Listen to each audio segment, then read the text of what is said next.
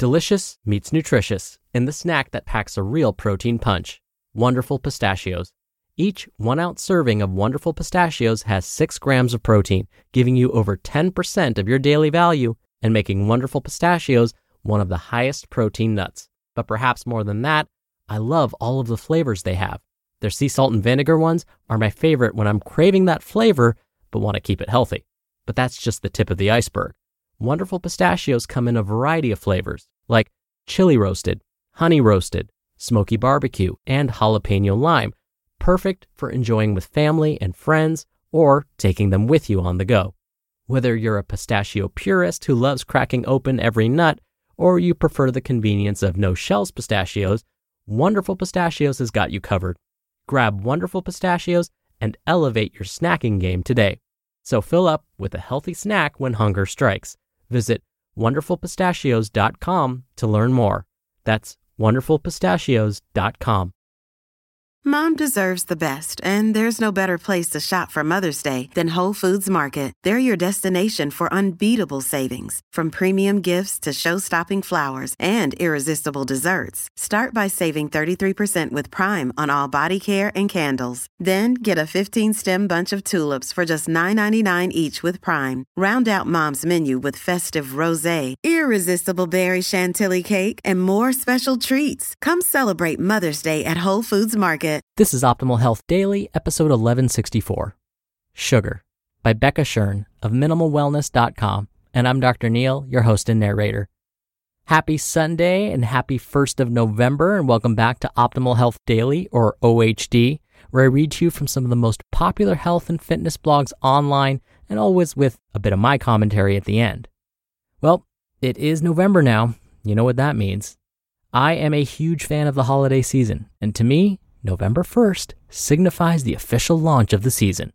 But you know what? It's a catch-22, because this time of year also means that there are more highly processed, sugary foods around. It's just natural this time of year. Now, today's blog isn't meant to scare you or dim your holiday spirit in any way, but rather may help us think twice before reaching for that extra helping of leftover Halloween candy. Oh, and don't forget, before we get to today's post, we give away books to random people on our weekly newsletter mailing list every month. Come by oldpodcast.com to join. All right, with that, let's get right to it and start optimizing your life. Sugar, by Becca Shern of MinimalWellness.com. The modern food system, and therefore modern eaters, have a dysfunctional and unhealthy relationship with sugar. It's one of the most addictive substances, up to 8 times more addictive than cocaine, that humans regularly consume, and added sugar is in nearly every processed food product made. High sugar intake is linked to obesity, metabolic syndrome, type 2 diabetes, high cholesterol, heart disease, fatty liver disease, cancer, dental caries, systemic inflammation, and many other disease states. When we consume too much sugar too frequently, it causes our brain to release an overabundance of dopamine into the reward system. Continued increases in frequency and intensity of reward center stimulation lead to addictive behaviors. We want the pleasurable feeling from elevated dopamine to continue, so we seek out more and more sugar. The addictive qualities of sugar don't affect everyone equally. For those with a tendency towards addiction, it's particularly powerful. Everyone knows that cigarettes, alcohol, and illicit drugs can be addictive, but few people realize that the high amounts of sugar many of us consume on a daily basis can be even more harmful. Consider the following signs of sugar addiction: uncontrollable sugar cravings, binges, withdrawal, constantly feeling hungry, irritability, and low energy. How many of those signs have you experienced? What is perhaps most frightening, especially from a public health perspective, is how hooked our children are on sugar. No sane person would give a child a cigarette, yet we think it's fine to give them a soda or a popsicle, cereal, or these quote-unquote fruit snacks. In isolation, a can of soda or even a cigarette won't do much damage. What matters is the dose, and we are dosing ourselves all day, every day with sugar. In addition to the effects of sugar on the brain, sugar has wide-reaching effects on the rest of the body. When we consume sugar, it is quickly absorbed into our bloodstream as blood glucose. In response to increasing blood glucose levels, your pancreas releases a hormone called insulin. Insulin has many roles in the body, but the primary one is to signal glucose uptake by the cells for energy production or as storage for fat.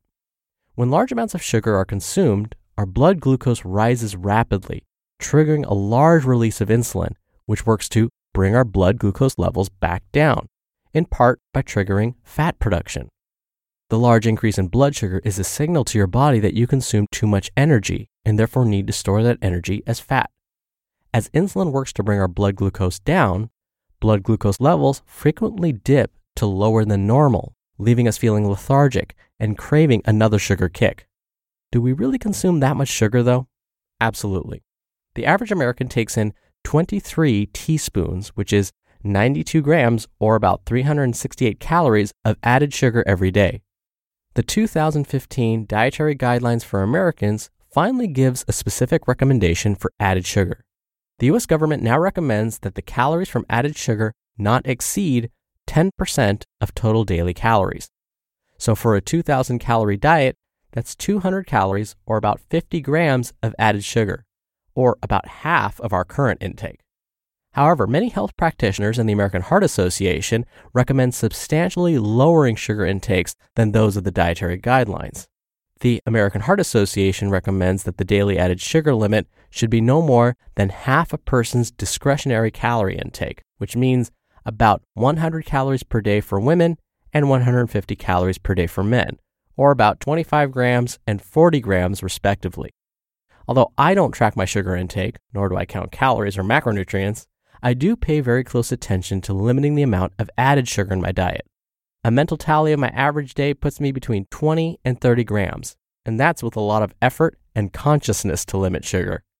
Well, why are the government's recommendations so much higher than those by the American Heart Association? Lobbying by the food industry. Why does our food supply have so much dang sugar? Thank the food industry again.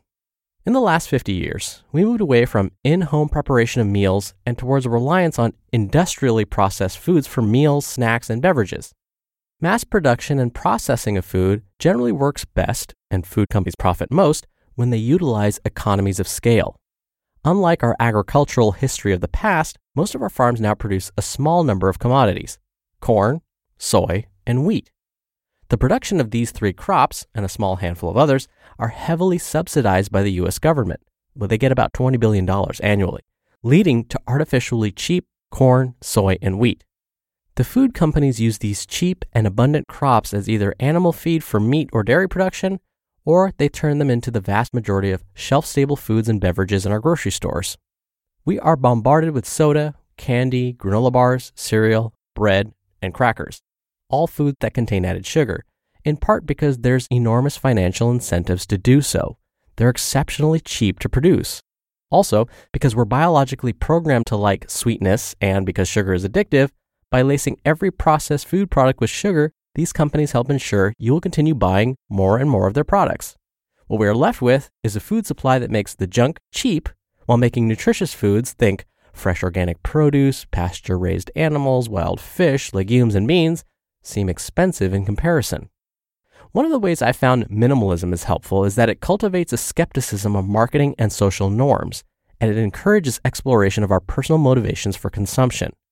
Where food is concerned, understanding corporate control of the food system and a little human biology, psychology, and sociology make it easier to consciously begin making alternative choices. I'm sure that an iced blended coffee drink tastes delicious on a hot summer day. It should for the 50 plus grams of sugar and copious amounts of caffeine it contains. But I find the marketing and social pressure to consume quote-unquote foods that are clearly engineered to turn me into a sugar-hooked customer rather than a healthy, autonomous person distasteful.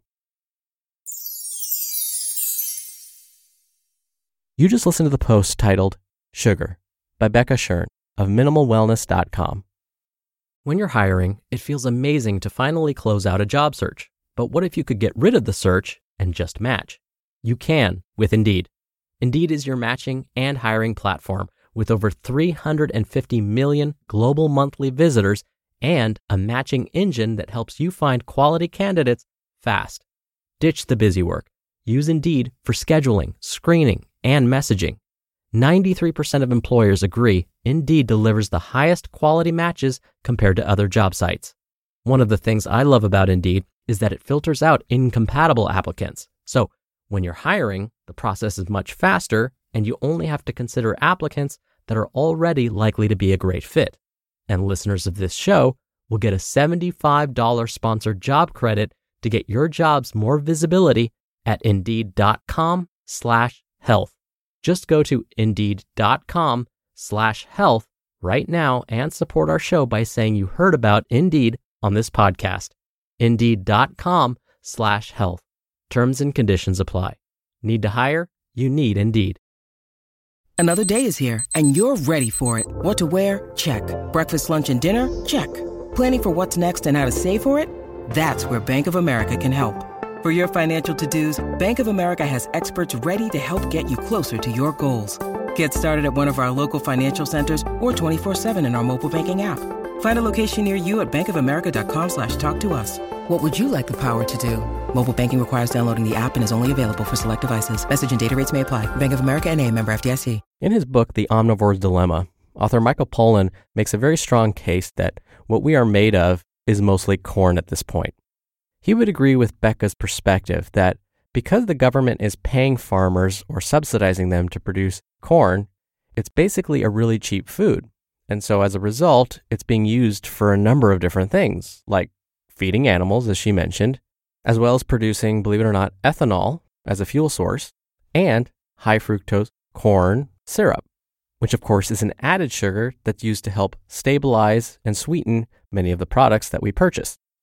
And so Michael Pollan argues that, well, if we're feeding corn to the animals, which we then eat, and we're consuming lots of sodas and processed foods, which also contain corn, we are essentially now becoming just corn eaters. It is unfortunate because this problem is more widespread than you might think. Why do large soda companies offer scholarships to high school students? Why do large fast food companies do the same? If these topics really interest you, if you want to know more about this, I highly recommend Michael Pollan's The Omnivore's Dilemma and also Food Politics by Marion Nestle. Both of those books go into way more detail about this stuff. I promise you'll find them eye-opening. But there's something else that was really key that Becca mentioned. We're not talking about necessarily total sugars in the diet. What often happens is people will start getting scared when they hear or read articles like this. They'll say, well, I should avoid sugar. I need to cut fruit out of my diet. Not necessarily. What we're finding is added sugars. That seems to be the problem. The natural sugars we find in whole foods like fruit or in dairy products. Remember, dairy products have lactose, which is a natural sugar. Those aren't the big deal. That's not the problem. The problem is when we add extra sugar on top, like high fructose corn syrup, or some of those other fancy names that you'll see on the label. If it ends in an OSE, it's a type of sugar. Sucrose, maltose, dextrose, you get the idea. And so as Becca mentioned, she doesn't really count how many added sugars she gets each day. She doesn't even count calories. I'm kind of the same way. But here's a trick. One of the easiest things you can do is, before you purchase something, look at the label.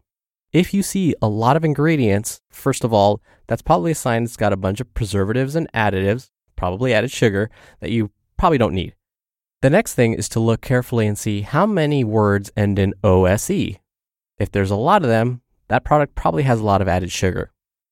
All right, really quickly, if you're on Instagram, come follow us at Old Podcast. We do book giveaways there. We share pictures showing where you're listening from. We post quotes from the contributing authors and lots more. Again, you can follow us at oldpodcast.com. Thank you as always for listening. I'll be back here tomorrow where your optimal life awaits.